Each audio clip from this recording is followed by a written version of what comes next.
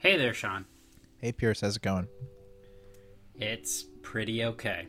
All right, that means it's time for another episode of the It's Pretty Okay podcast. Let's do it. Let's start the show.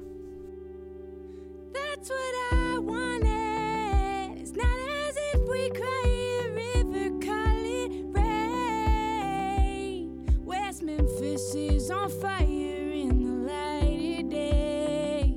Give me something, it ain't enough. It ain't enough. I take it for granted. Okay, so last time we talked about the cult of the hustle scammer and the people who try to tell you that this is a time to be productive and to use your quarantine time wisely, and said maybe it's okay to pump your brakes and have a little more leisure time. But that also doesn't mean that that it's good to spend 17 hours a day just kind of sitting on the couch staring into the middle distance. So, or maybe that is your thing, who knows? But at least I know for me, that's not exactly my thing. So, this has been an exercise, especially not having a 9-to-5 job, being a student. I found myself with an abundance of newly unscheduled time, and even more so now that I'm in a 2-week period between the end of the school year and when I start my summer job. So I've been thinking about how we use that time. And Pierce, you I think found an article or a listicle. Is it really? Does it count as a listicle if it's 50 items? So I think it originated at Kottke, but it's essentially a listicle, but it's on LitHub, so it feels slightly more legit than, say, your regular BuzzFeed listicle or Business Insider.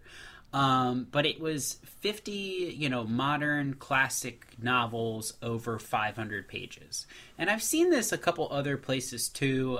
Vox does a weekly roundup of kind of literary news, and talking about this interest of people to really do bucket list books. And I think I'm defining that here, and others are too. That 500-page limit is kind of arbitrary, but reading that thing that you thought you would never read or you've been putting off, you're collecting on your bookshelf but not actually acting upon, and opening it and finally reading it.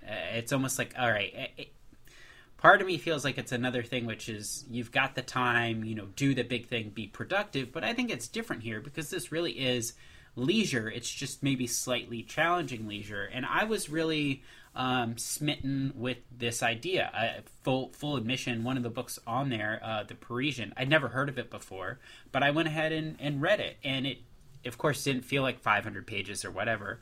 But doing that exercise of a challenging leisure, or at least a big leisure maybe, was pretty cool. But maybe it's not. I realize also it might not be limited to books. Yeah, I think that I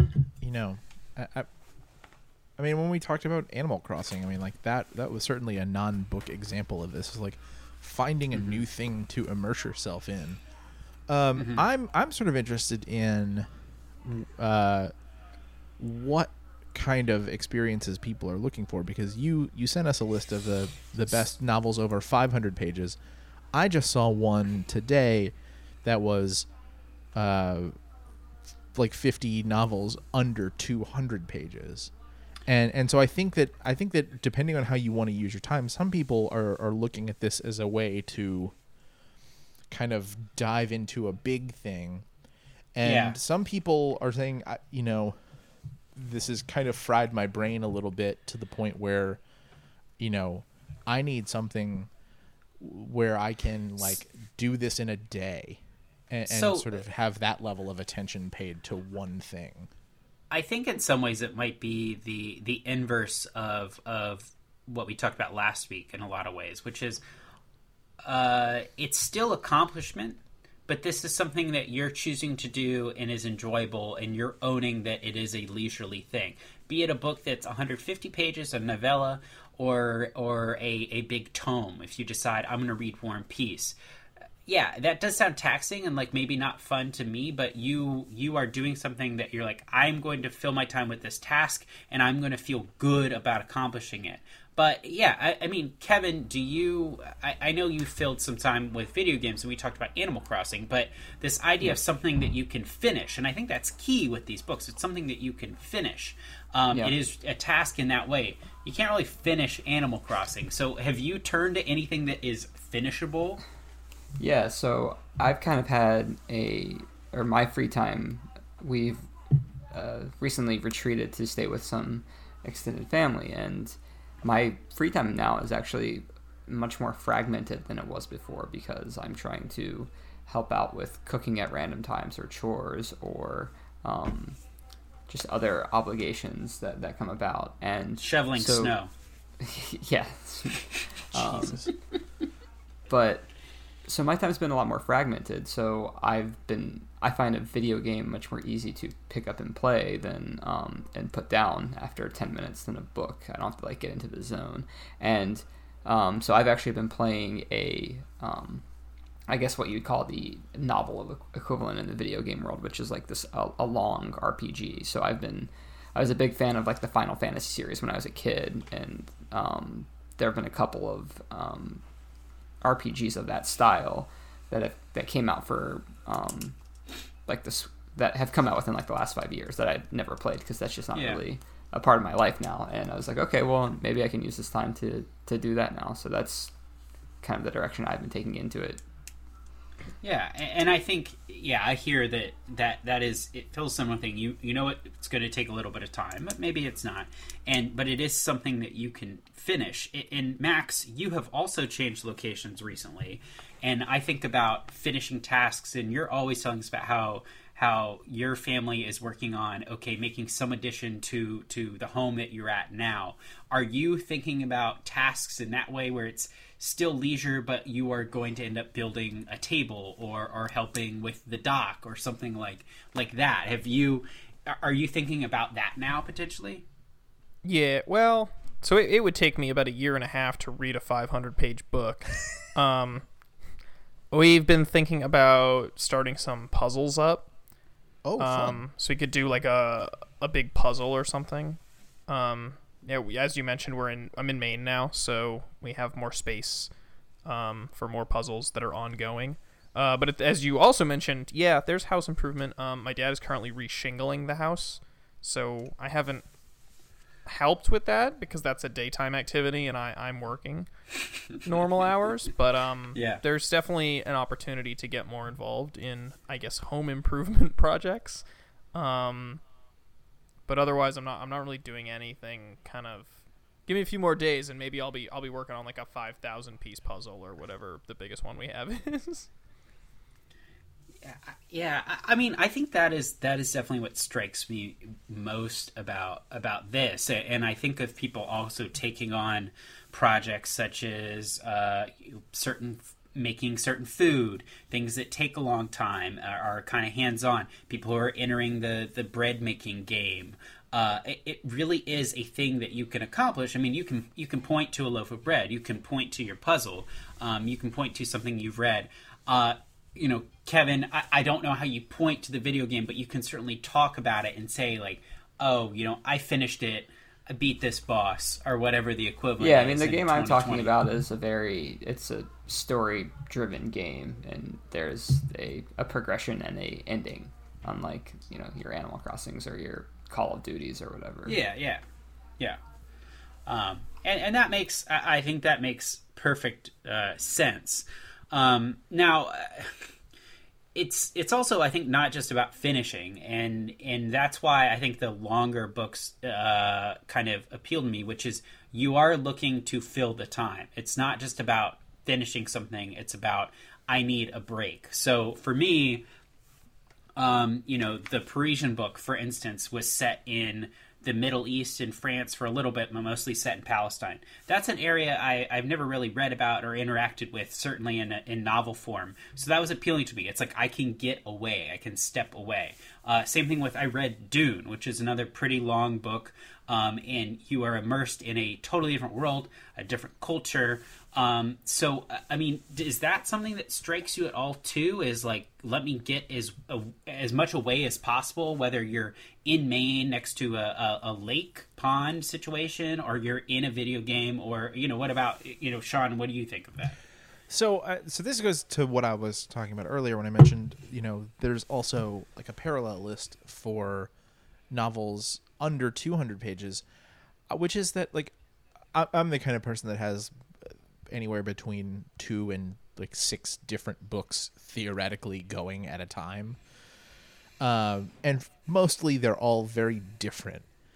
So like, there are immersive novels. Like I've been, my literary white whale for the last probably year now has been this novel called A Brief History of Seven Killings, which is centered around a failed CIA plot to assassinate Bob Marley in the 70s, which is, I believe, a real thing that happened, but yes. It's a fictionalized narrative surrounding it. But it is very immersive, down to the point where almost all of the book is written in kind of like a patois and like in a Jamaican accent, because Marlon James is, I think he's from Jamaica. I hope I didn't get that wrong. Jesus, I hope I didn't get that wrong. I can look it up.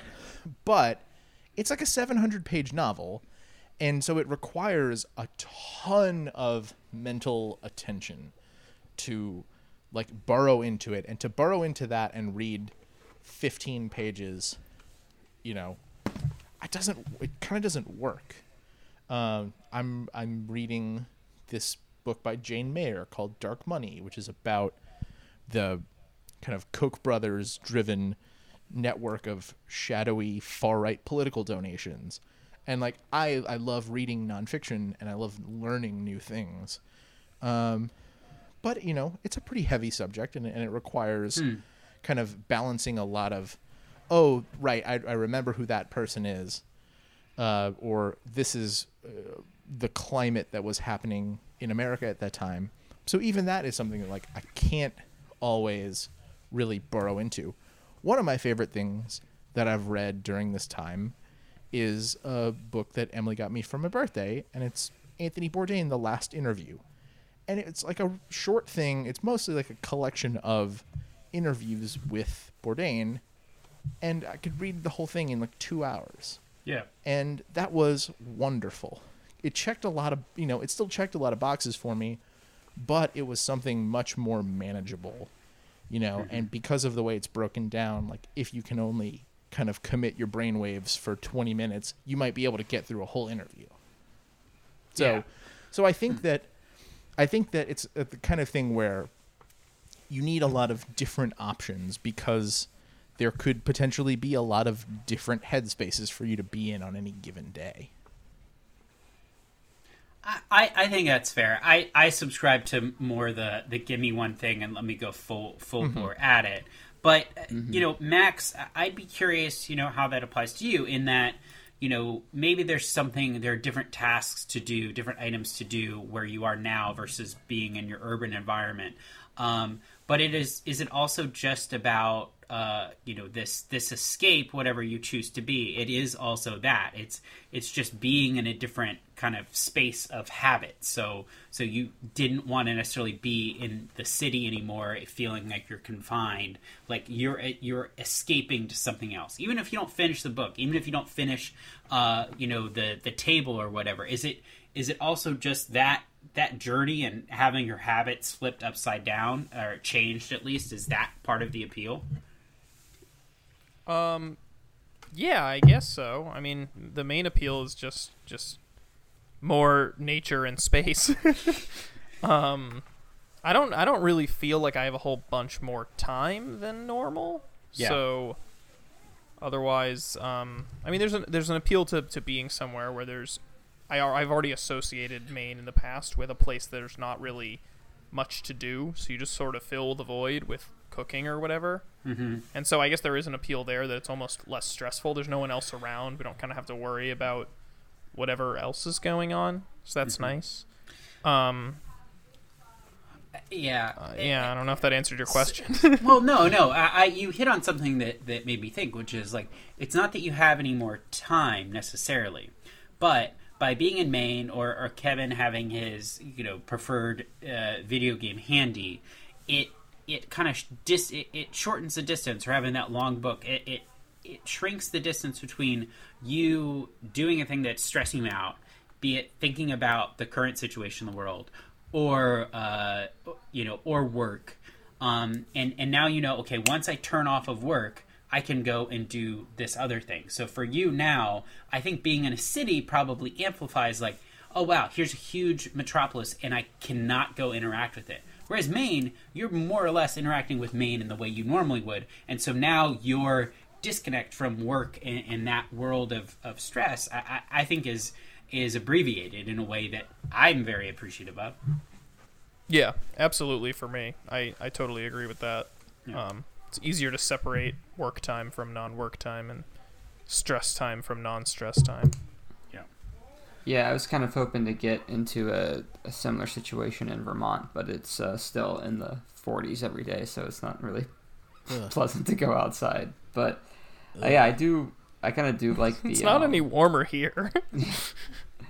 Yeah, I do like having just stuff to do that's not watching TV and it's not working, and and I think that where I'm at now kind of gives me the opportunity. But again, in my case, my time is a bit fragmented, which is why while I used to fill my evenings with reading, I kind of have gone away from that. But I would say that the content that I'm looking for, I'm not, when I do read, I'm not reading different books than I usually would. But but that's probably because I do have this behemoth of a game that I'm playing now that I wasn't. Interesting. Yeah, I mean, I don't know that my reading habits have necessarily changed. That I'm really reading stuff that I already had, except for that novel, The Parisian, which I definitely feel there's definitely some guilt too of getting more books when I have so many. But there's also an aspect of that feels like in introducing something new, and this is slightly different, but I think a book is a really good outlet because I know that there are bookshops that can sell me something online and need help right now, and so that's very appealing. I mean, Kevin, not that they necessarily needed help, but I think you went to a GameStop very early on and they threw you Animal Crossing into your car window. But it's like this getting a new thing that is going to take me time. I can spend a little money and I can connect that to the bookshop, and that's a nice corollary as well for me. Yeah, so I think that for me that wasn't really in the calculus. I kind of just wanted the game and figured I'd be stuck inside a lot. But I've actually been with you with books. I've been taking the opportunity to say, oh, what's on my shelf already that I haven't read, and things that I wasn't super excited about, but I was like, oh, I got this at a book sale for $4. Let me read it. But it sounds like, Sean, you've been taking a different approach to it. Sort of, yeah. Well, so feeling no compunction or shame in any way whatsoever about getting new books, including new used books, while not reading any of the stuff on my shelf is my default setting. So that hasn't changed at all. Yeah. But I would say that how I get books has changed a decent amount during this time, and it goes to what you said, like, bookshops are, a lot of them are hurting pretty badly, and so it's been a way. I mean, media outlets are hurting. They're furloughing people. They're having to lay people off. Bands that make money from touring and selling merch are struggling. So I think more than changing my I think more than changing my leisure time habits, it's maybe changed how I approach getting the things that I'm going to use my leisure time on. Like, I know I've spent more, I wish I was doing more to support the record stores that I love, but like I haven't been in a place with a turntable in 2 months now. Yeah. But I've gotten, fairly hooked into Bandcamp, and they've had some days where they've been really good and waived the share that they take, so all that money goes directly to artists. I've found myself subscribing to more sort of paid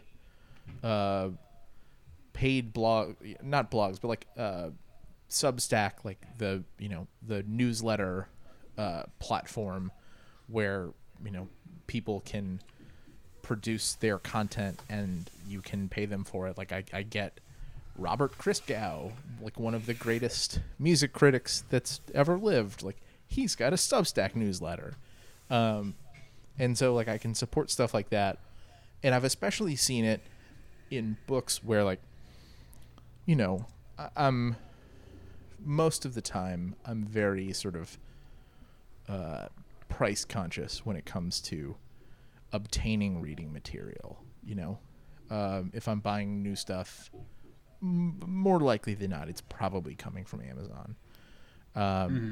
But lately, I've bought some ebooks from Amazon because I'm kind of rediscovering digital reading, which is nice.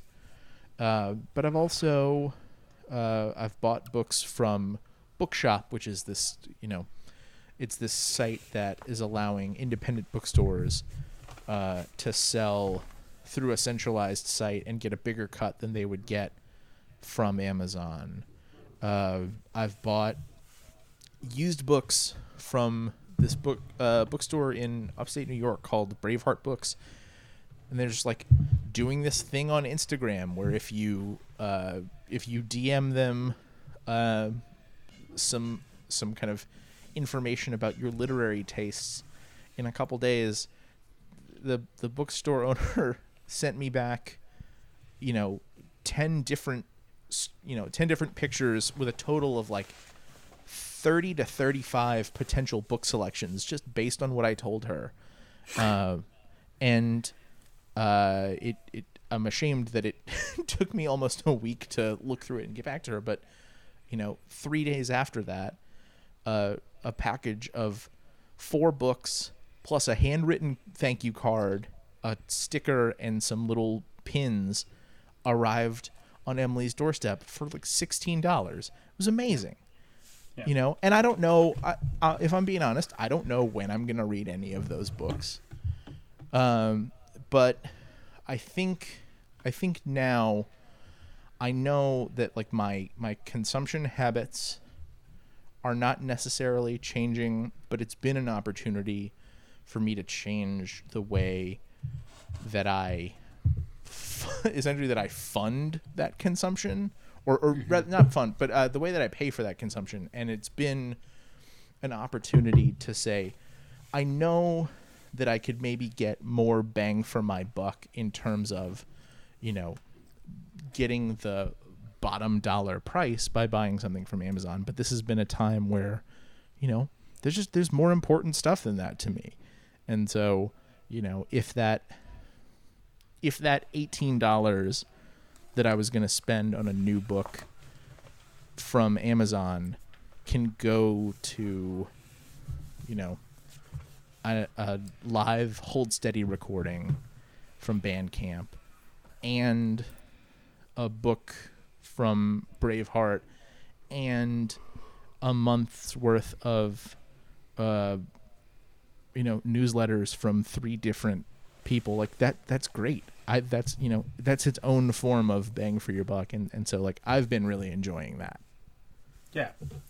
I think that goes into is some of these hobbies or items that people are picking up to get away, even in the course of the distraction, which is, looking and figuring out what book to read or what video game you're going to purchase if you're reaching out to other people in different communities, if it's the Newburyport Commons Facebook page or whatever, for recommendations of things. It's like, as you include other people in this, search for something to do, something that you're like, this is going to be leisure and I'm going to enjoy it. Even still, I think that even if you don't finish that book, you are accomplishing something that is enjoyable by supporting other people, asking for their opinions. Hey, I'm still doing my book club at work. We had a virtual one. It was very weird because, only one person can talk at once. But it was great that we did it, and we're going to do it again. And I'm going to read a book that I'm not excited about, but I'm going to finish it so that I can go discuss it at book club. And the fact that everybody is doing that and then is going to do it together, I think that that's going to be really beneficial. And I'm pretty sure that book, maybe it didn't, but some books in my apartment now have come from Bookshop or Politics and Prose that were ordered. And so I think that even things that are for leisure are really valuable right now because if GM and Pepsi are saying that they can't pay their advertising bills to the TV channels that show sports and whatever else, then those bookstores that you normally go to or record shops really, really need your help because you see GMC and Pepsi all over the place. So. Well, it's also a good time to read Infinite Jest, I suppose, because I think that's got lots of advertisement in it. Well, see, a lot of people are buying that and apparently Ulysses. And let me just tell you, don't do it. Don't do it. No, I read Anthony Bourdain The Last Interview instead. Just something that's going to actually be enjoyable, which, maybe you find that enjoyable, but you're probably also being pretentious. So no, it certainly is at least somewhat pretentious. I know, like, Emily and I have been engaged in a reading challenge. We did it not last year, but the year before. And the idea is who reads more pages. Because if we were going to do number of books, like, I know that she would obviously murder me because she reads a lot of poetry books, and those are small and, can be easy to devour, even as the content, can be sort of very complex and nuanced. But I won in 2018 in no small part on the strength of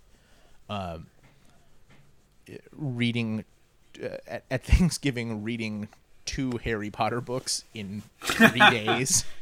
And so, I'm recognizing that I had engaged in some stunt bookery, and I'm pretty sure that if you go to read Infinite Jest or Ulysses right now, that is nothing if not stunt bookery. So I've been playing it clean this year, and as a result have been getting my ass kicked.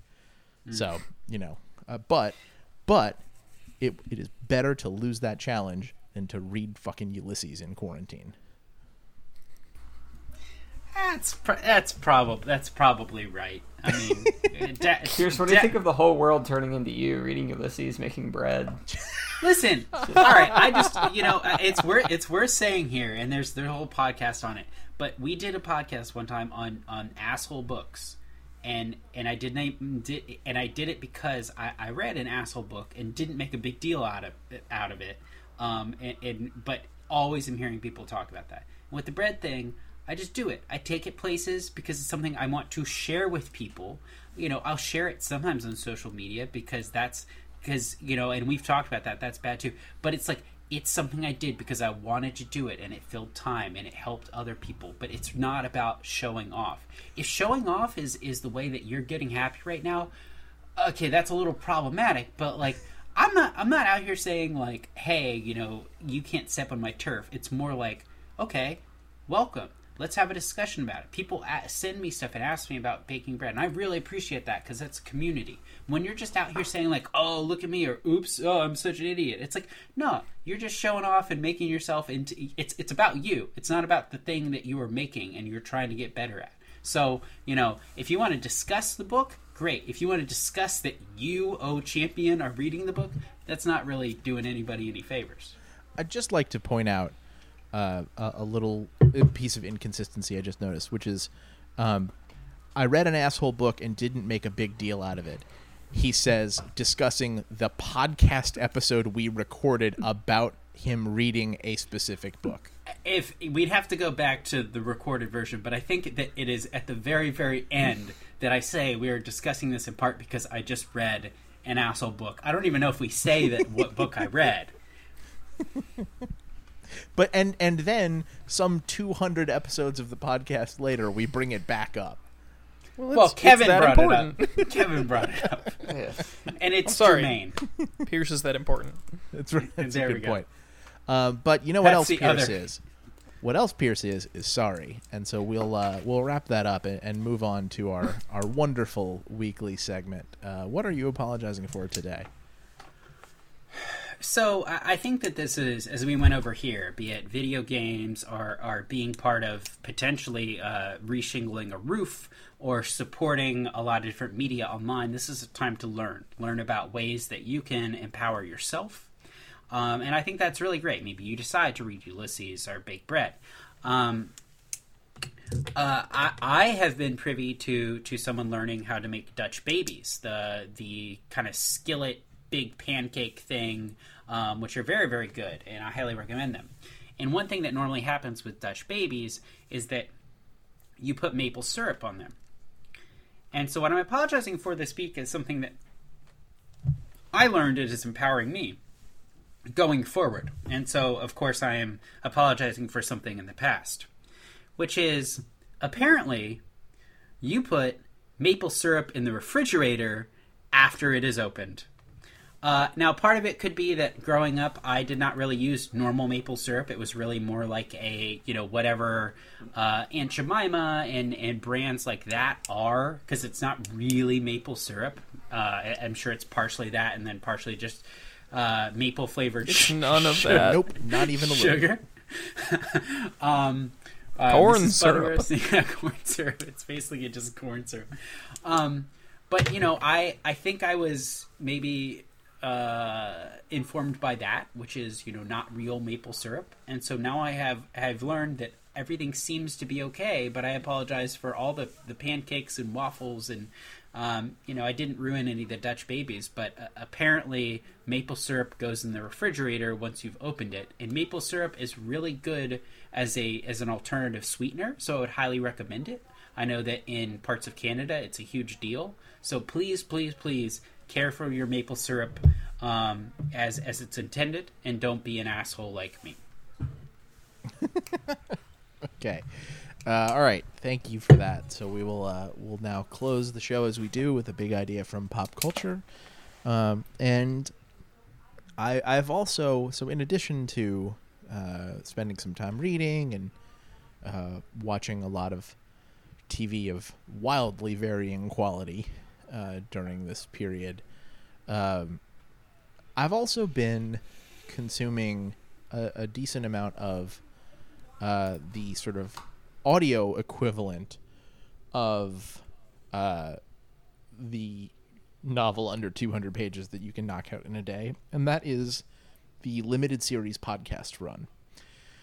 And I've been today listening to a series called We Crashed, and you may be able to suss out from the title that it is about the rise and abrupt fall of truly one of the most insane hustle scammers there has ever been, the fucking WeWork guy. And it's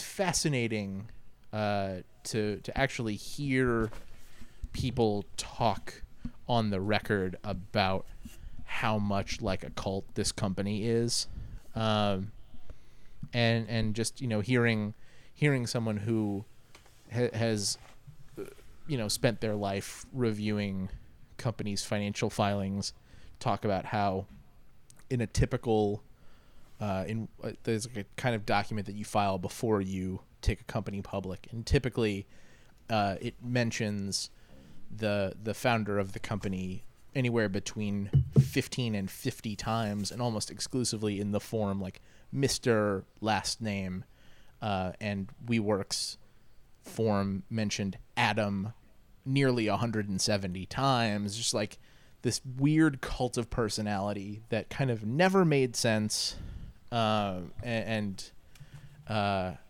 has been, despite that, for at least a stretch, was so successful that we did a whole podcast about it. And that's when you've really hit it big, is when we talk about you here. So I've been listening to We Crashed. I also just noticed that there is a new podcast from the Reply All guys called the Scaredy Cats Horror Show, which is about how Alex Goldman is a horror movie aficionado. PJ Vogt is a big old scaredy cat. And they're kind of attempting to answer the question, can you cure someone of their fear of horror movies? And this is important to me because I'm PJ, and this podcast easily could have been done with anyone who likes horror movies and me.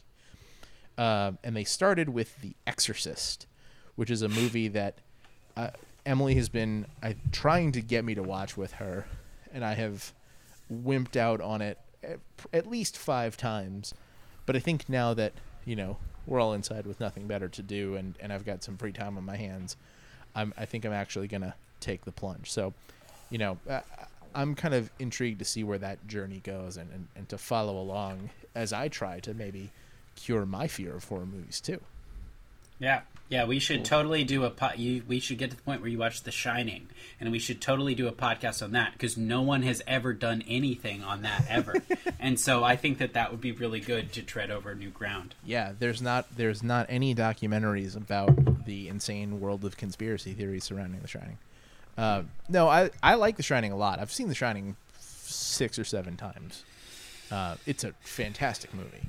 And one of the things that I learned from listening to this podcast episode is like how good The Exorcist is as a film. So I think that is probably going to help me not be such a wuss about it. So if you're looking for new podcasts, We Crashed, that may be pretty interest specific. But the Reply All guys are they're fun. They have a really good rapport on the mic, which is something that I particularly love in podcasts. So, either or both of those may be worth your time, depending on what you're into. Okay, that is the end of the show. You can find us on Facebook or Twitter at Pretty OK Pod, or at our home on the web, www.prettyokpod.com. You can subscribe to the feed on your podcast app and device of choice. You'll get our episodes every week without having to go looking for them. If you do that, please leave us a rating, review, comment, that sort of thing. Or just tell a friend about the show. We'd love to share it with them as well. We'll be back again next week to talk about something else. Until then, I'm Sean. I'm Pierce. I'm Max. I'm Kevin. Thanks for listening. Bye. I can learn to be easy as I'm moving close to you, and that's what I wanted. It's not